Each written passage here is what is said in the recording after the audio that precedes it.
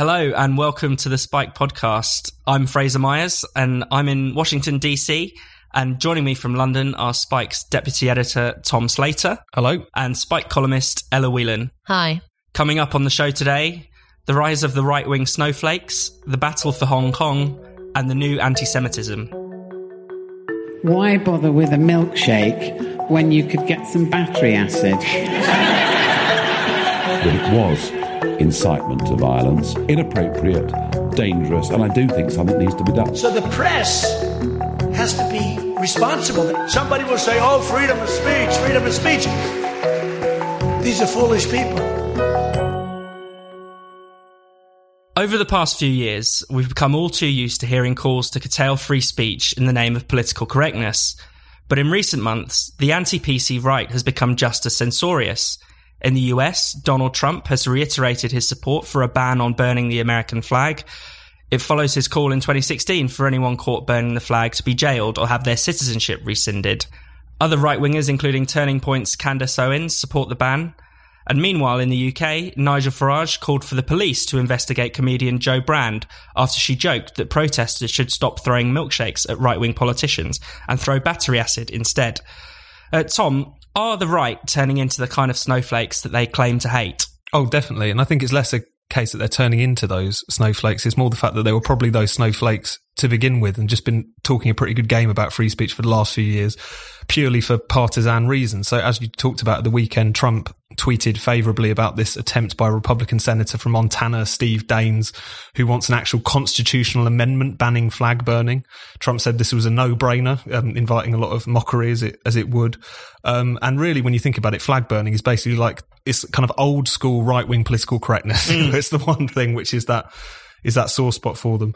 Now, this is something that Trump has talked about before. The thing that I suppose made it more of a story was that Turning Point USA's Candace Owens, as you said, got involved. She actually said that the punishment for desecrating the flag should be the renunciation of citizenship. So under President Owens, you would have a year to liquidate your assets, get out of the country, and then they would give the citizenship to a legal, hardworking immigrant. Now, of course, the whole flag burning thing has been going on for a very long time. It's kind of been a wingnut right-winger obsession in the US.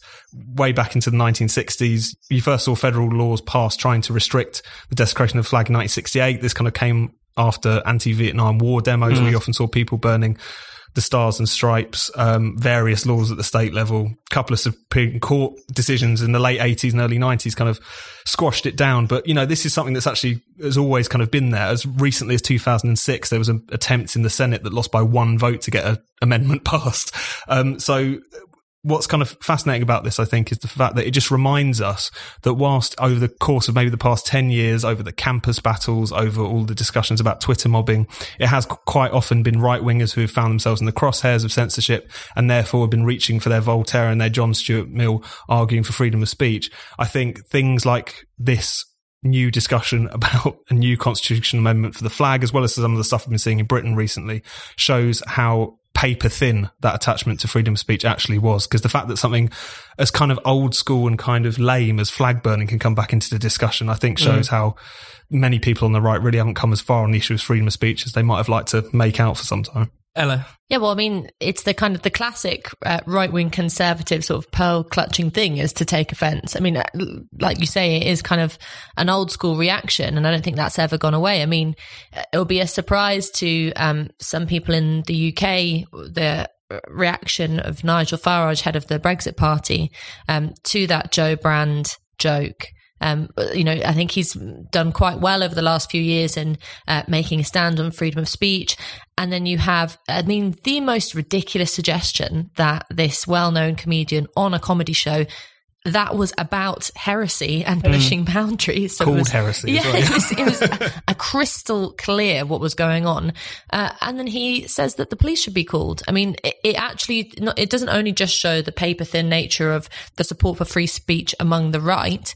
What it also shows is that, you know, the argument for freedom of speech not only has been lost by the left, but it's also been lost in general because it never actually has taken hold. Because in the past, it was always quite a radical left-wing point. point. It was something that was challenging the status quo. So challenging actual heresy laws, fighting for the right to criticize the king, all these things. It's never actually fully won. And it shows that we've still got quite a long way to go, that the fact that these right wingers have been able to piggyback off it for the last, 20 or 30 years, because the left is so dead. And yet it's almost like we're back under the kind of blasphemy laws of saying that you just, a joke about battery acid and milkshakes gets the police called. I mean, that's crazy. Yeah, and it was interesting, as you're saying about Farage, presents himself often as a defender of free speech. And he even made this comment several years ago that, we're sort of sleepwalking into a society where people will be criminalized for jokes. And yet there he is calling for the criminalization of jokes.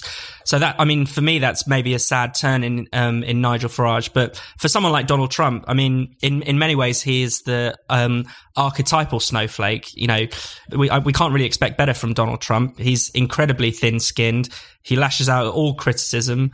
He believes himself to be persecuted, regularly tweeting in all caps that he's suffering from presidential harassment just because, journalists are doing their job. So, he is in many ways he is the snowflake president in a lot of ways. No, completely. And I think, this is the guy who said, people will say free speech. These are foolish people, Yeah. So there's this kind of contradiction in the kind of culture warring right, the new right, insofar as they've really taken up the issue of political correctness. They've really taken up the issue of freedom of speech. But really what they're interested in is kind of a really narrow understanding of PC, insofar as them not being allowed to say what they want, or this kind of new morality appearing, which they don't much want to have anything to do with. But I think a figure like Trump is kind of interesting, because in his really crass, self-interested, narcissistic way, he does still kind of show how there are many people on the right who can completely split apart the issue of political correctness from the issue of freedom of speech. They're almost two kind of completely separate things. But kind of what's interesting to me about, I think, the British example and the Joe Brand case, which we've seen in the past week as well,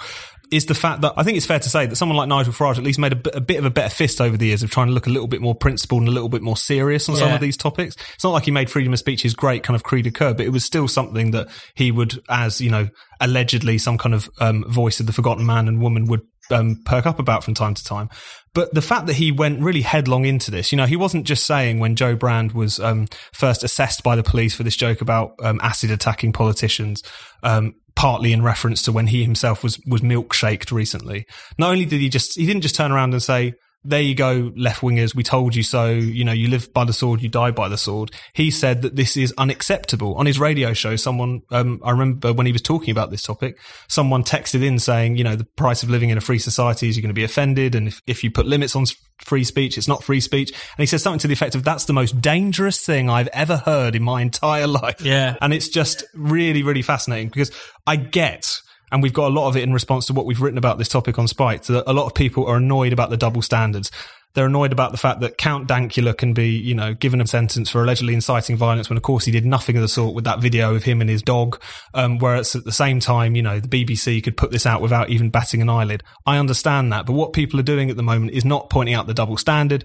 They are kind of willfully enforcing the standard. And that's a very, very different thing. And the upshot of all of it will not be positive for anyone involved. It will just be about inviting the police more and more into policing jokes, literally jokes, and also giving more and more moral authority to places like the BBC to edit things, to cut things out when it's deemed to be too offensive by one particular group in society. That's not good for anyone.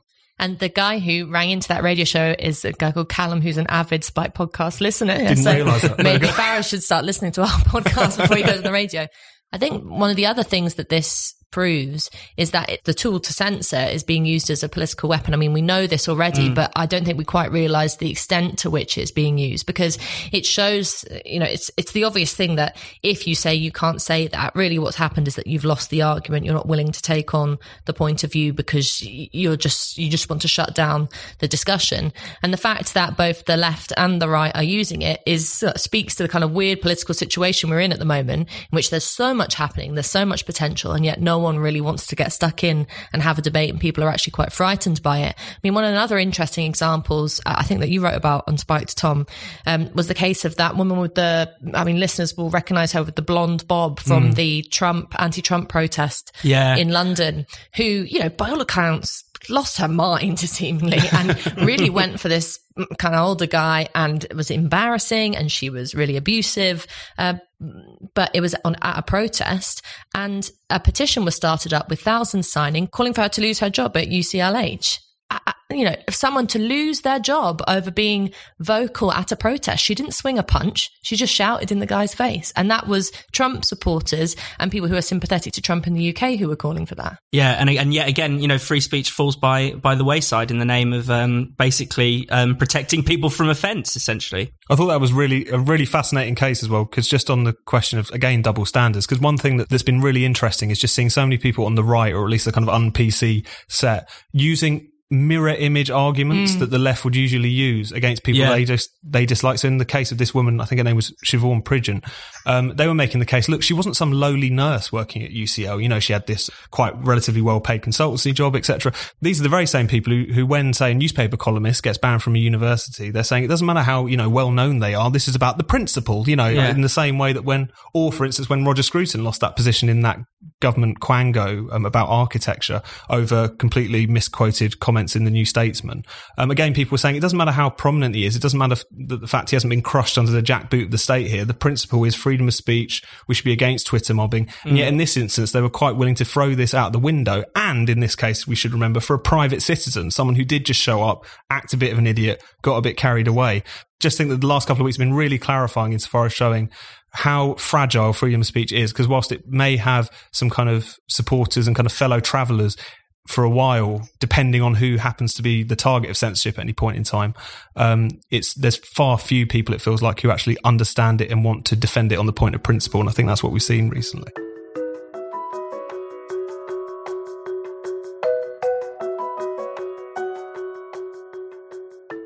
You're listening to the Spike Podcast. If you haven't already, don't forget to subscribe so you never miss an episode. And if you get this podcast on iTunes, why not give us a rating and a review? It really helps new listeners find the show.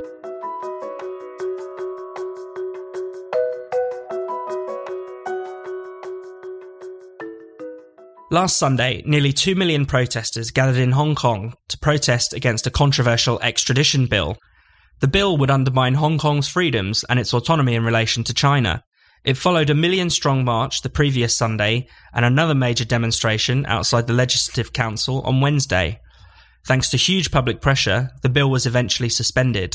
To find out more about the protests, I caught up with Anthony Dapiran via Skype. Dapiran is the author of City of Protest, A Recent History of Dissent in Hong Kong.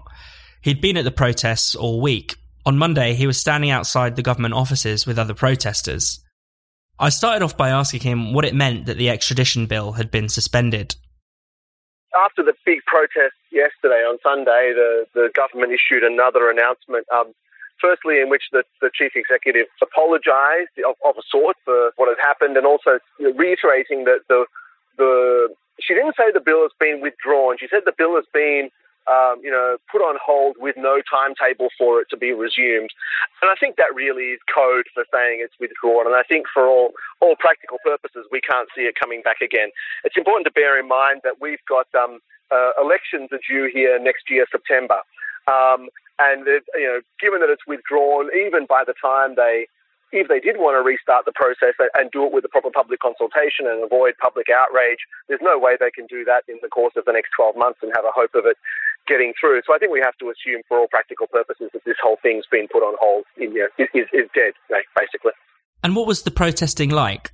It was huge. I mean, look, everyone, the week before was huge, and everyone already thought that was sort of bigger than something anyone expected to see. And then Sunday, it could have gone either way. We'd had all the violence of Wednesday, obviously, which was an outrage. But then the chief executive did make a statement on Saturday night, sort of saying, look, things are on hold, and tried to diffuse people's anger. And there was a possibility that people said, look, we were out 1 million strong last week. We've made our point. Why do we need to come out again? But it seems that the week's events, I think in particular the police violence on Wednesday, and then the chief executive's seeming arrogance in sort of refusing to apologise and refusing to sort of give much ground to the protesters, just made even more people come out. I mean, so Sunday, trying to head out, mid-afternoon, middle of the day, all the public transportation systems were completely rammed full of people wearing black. All the trains, all the buses, all the ferries, it was quite a sight to behold. You just sort of step out of your front door and sort of, into a subway station, and you're just in a mass of humanity, all in black t-shirts, and they filled the streets. I mean, there's a traditional sort of marching route that goes, winds its way through the middle of Hong Kong Island along a road called Hennessy Road, which is it's about six lanes, 3 lanes in each direction or so. And normally, on a big march, that is completely full. Yesterday, not only that road, but every other road parallel. So there was 1, 2, 3, 4, 5 other roads running parallel to that road were all simultaneously full of people. So it was really it was something quite incredible to behold. And that march went on for a good 8 hours non-stop. And so and just such a strong spirit in the crowd too. People were so united. There was such a strong sense of camaraderie, a kind of anger, but also a bit of euphoria as well, to see each other and to see the power of the people. And I think knowing that they were going to be successful. So it was a very ultimately a very moving and awe-inspiring sight. How large were these protests in relation to other protests in Hong Kong? The only other protest that compares to it in scale was when Hong Kongers marched in 1989 in support of the students in Tiananmen Square in Beijing. They say that back then 1.4 to 1.5 million came out. I think by the time you're getting to numbers like that, is it 1 million, is it 1.5 million, is it 2 million? It's pretty hard to have any kind of a scientific estimate, but I think any way you put it, it's a very substantial portion of the population, and really expressing their views with their feet and with their bodies in the public space. Is there a common thread between the protests of the 1980s in relation to Tiananmen Square and the protests of today? There is, and shameless plug, but if you care to read my book, I make the argument in there. But to summarise it, I think it's all about Hong Kong identity, and it's all about Hong Kong as having a distinct identity from the rest of China. People in Hong Kong value the rights and freedoms that they have that aren't enjoyed elsewhere in China. And they value the fact that, Hong Kong is under a sort of, one country, two systems arrangement, given its own unique identity, part of, but apart from the rest of China. And they want to keep that. And any time there's anything that threatens that, threatens to, curtail those rights or freedoms, or in some way threatens that unique, distinct Hong Kong identity, people in Hong Kong have a very visceral reaction to that. So that was the case now with this law, which was threatening to sort of blur the lines between the Hong Kong and the mainland judicial systems. That was the case in 2003 when the national security law was proposed.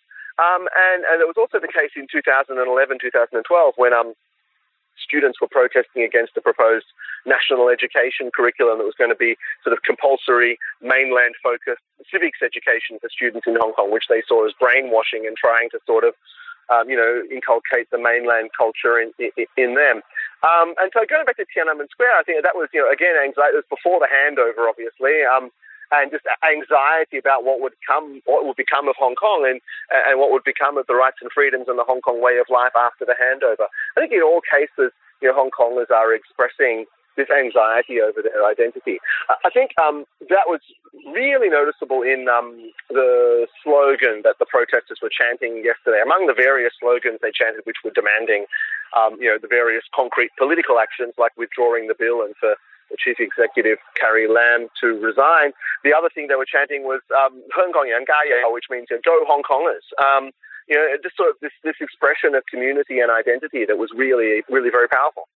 So the protesters have clearly won a big victory in relation to this extradition bill, but isn't the broader trend pointing towards, further integration with China and less autonomy for Hong Kong?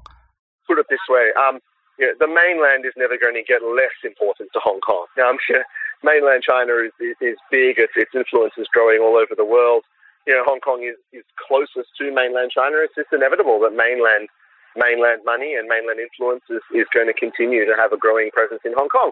And the question is how to balance that against the desire of Hong Kongers to at the same time retain their own identity. So the long-term trend is to, some degree or other, more integration with mainland China. I think the question and the thing that people are really arguing about is on what terms will that happen. And is it not the case that even without this bill, even without a formal extradition treaty, isn't it just common practice for when Beijing wants to arrest someone, they simply just go into Hong Kong and kidnap them? Yeah, exactly. I think the reality is that if there's someone here that they want, they will just take them. And I think especially if they are mainlanders, PRC citizens. I think they'd be much, obviously they have done that. They did that with Gui Minhai, who's a Swedish citizen, and they did that not even in Hong Kong, but out of Thailand, a third country, which is incredibly brazen. But in Hong Kong, I think which they see as part of Chinese territory, if there's a Chinese citizen here that they want, I think they wouldn't hesitate in taking them across the border, as indeed they did with fugitive businessman Xiao Jianhua a year or two ago. So, yeah, I mean, in a way, maybe that's one of the concerns about this extradition bill, but it would have given a veneer of legitimacy to something that, may be happening anyway. But why should we, Hong Kongers think, why should we allow this to be done through our justice system in a way that makes it look legitimate when to many people's points of view, it isn't? Joshua Wong, the Umbrella Movement activist, has just been released from prison. How significant do you think this is in relation to these protests? Yeah, I mean, it's a coincidence of timing, actually, and a very unfortunate coincidence for the government. But he's really a key figurehead and a key spokesperson for the youth generation and activists in Hong Kong. One notable difference between now and the Umbrella Movement protests is that protesters have been very careful not to have a clearly identified leader, just because the government's been prosecuting them so aggressively. So I don't know if we're going to see Joshua playing exactly the same role that he did in 2014 in terms of, sort of coordinating the movement. But look, certainly he's going to be very active. He's already, done it. He got out of jail this morning, did a press conference, had some very clear messages for the government, went from there to, down to meet with the protesters who'd remained outside the Legislative Council, and I think he's giving every indication that he intends to be very active in Hong Kong's political life. So, having that kind of articulate, charismatic spokesperson for Hong Kong's protesters and activists is certainly something that's going to be galvanizing for them and of great concern to the government. And finally, are you optimistic about Hong Kong's future? Look, in some ways, looking at the spirit and determination of the Hong Kong people and the sense of community and everything they've displayed this week, how can you be anything but optimistic? So, that's something that really, gives me great cause for optimism. As to, how they fare under Beijing's rule, that's an ongoing push and pull relationship.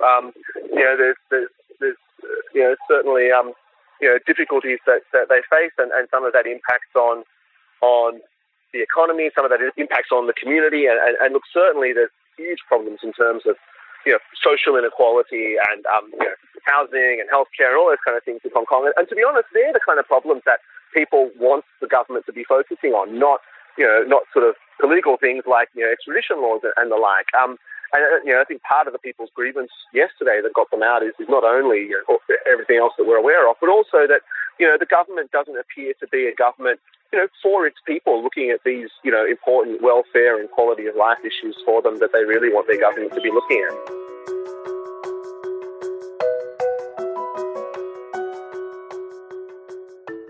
You're listening to the Spiked podcast. Spiked has no subscriptions and no paywalls. All of our content is free. We rely on the generosity of our listeners and readers to keep us going and growing.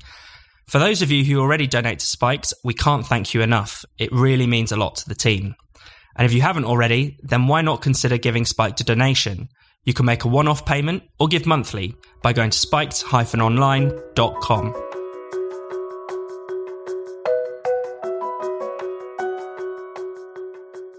Alexandria Ocasio-Cortez caused a stir this week when she referred to the US government's migrant detention centres as concentration camps.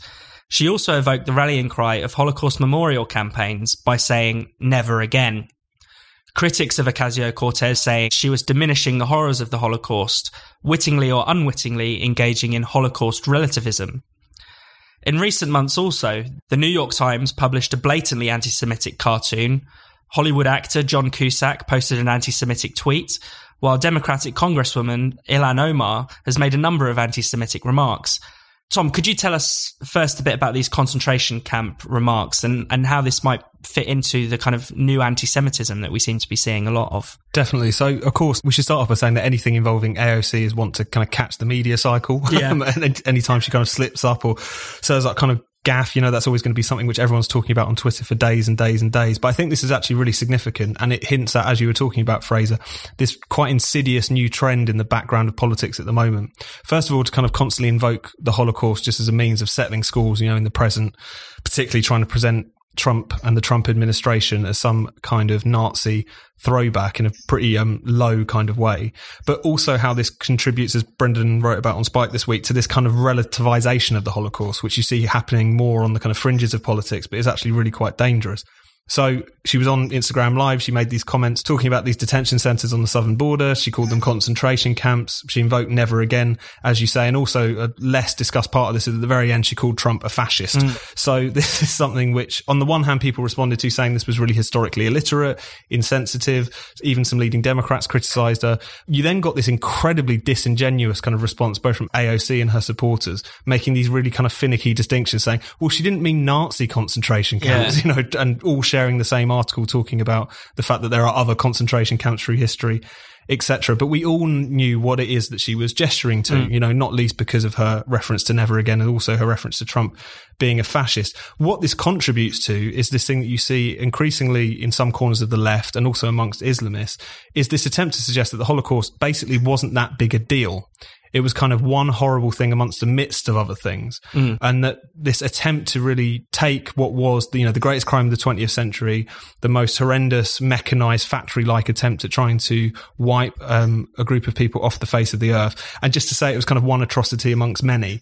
You see this particularly in relation to Israel. You see this horrendous accusation that the reason the Jews cling to the Holocaust so much is to try to excuse the actions, the Nazi-like activities of Israel in the present. And as Brendan was saying, it's kind of a close cousin of Holocaust denial in a sense, because if you relativize the Holocaust, if you turn it into something more routine, then the Holocaust loses its potency. So that's really the background. Now, I wouldn't for a second say that this is something that AOC was necessarily wittingly kind of participating in, that she set out to try to undermine the memory of the Holocaust and contribute to this very ugly anti-Semitic politics on the fringes. But I think people were very right to call her out, because that Holocaust relativism wrapped up in a kind of anti-Zionism, which for all intents and purposes looks a lot like anti-Semitism, is something which is very real, growing, and I don't think anyone in a position of authority should be doing anything to contribute towards that.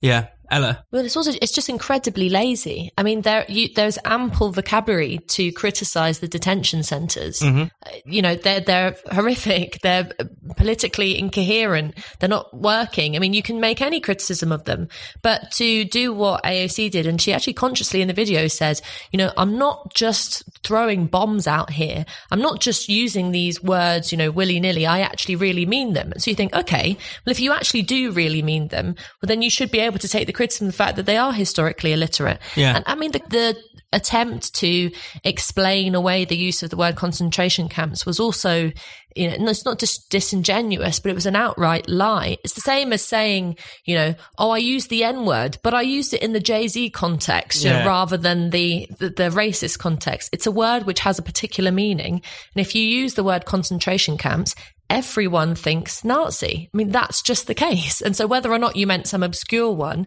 that's what is insinuated. And it's ridiculous to suggest that she didn't know otherwise. So there's that kind of lazy element to it. But I think the other side of it is more sinister. And I think some of the examples that you mentioned, Fraser, I've been trying to wrap my head around. So the recent tweet by John Cusack, formerly one of my favourite actors, was horrific.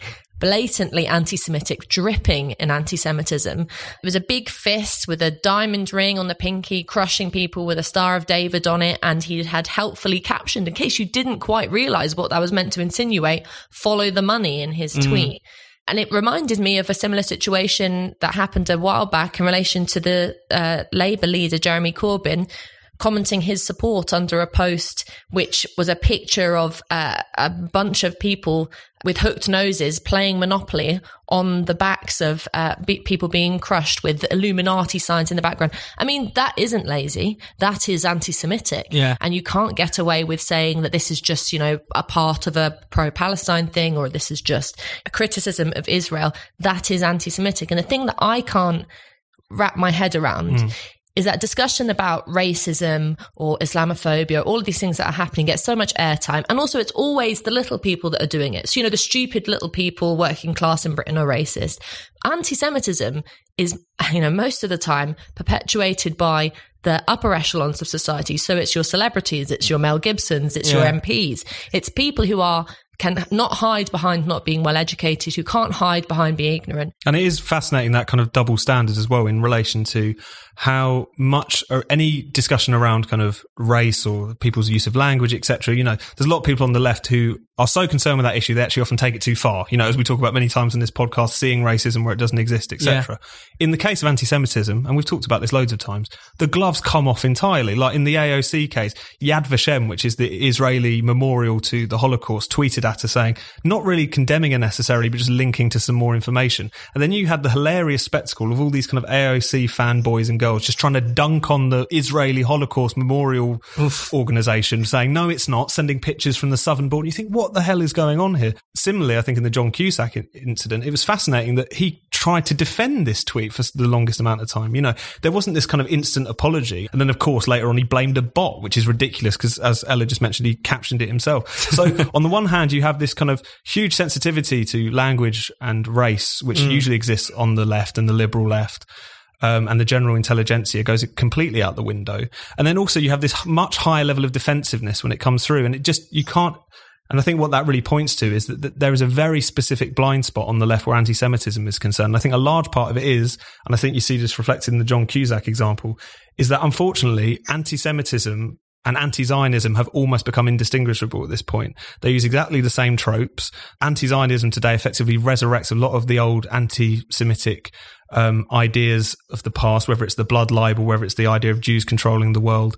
And because those two things have become so mixed up, and because for a very long time there's been a refusal to actually call people out on this, you get in a situation where a Hollywood actor of an evening almost unthinkingly tweets something which looks like it could have come out of the pages of Der Stürmer. It's fascinating, but really, terrifying at the same time that things have gotten as bad as all this. And we referred to this on Spiked as, the rise of accidental anti-Semitism, where there's just this, as you say, this blind spot, this oversight. And a key example for me of that recently was in the New York Times, where in the international edition, they published this very, clearly anti-Semitic cartoon of a blind Donald Trump being led by a Benjamin Netanyahu poodle with the, Star of David on it.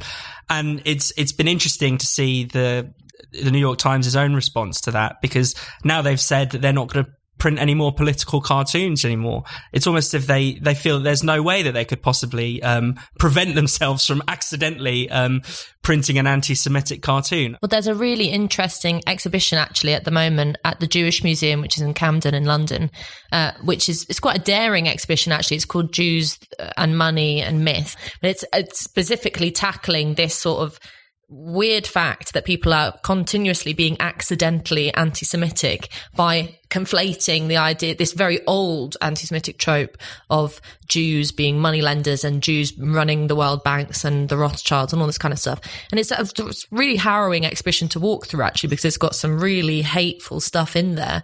But one of the important things that you come out with is the kind of realizing your own ignorance that actually quite a lot of contemporary culture is soaked in a certain level of underlying anti-Semitism, but also the importance of not stopping, posting political cartoons and not clamping down on it. We talk about free speech a lot on this podcast, and I think the one thing that would be wrong to react to this is to try and censor, because actually, as we see in different parts of the world where, for example, Holocaust denial has been banned, or people have been clamping down on that kind of discussion, it grows like a disease. Yeah. So I think actually part of the problem is we haven't been calling out anti-Semitism, we haven't been talking about it, and that's why you get people kind of looking shocked and saying, really? I was anti-Semitic for claiming that the Rothschilds are still running the world finances?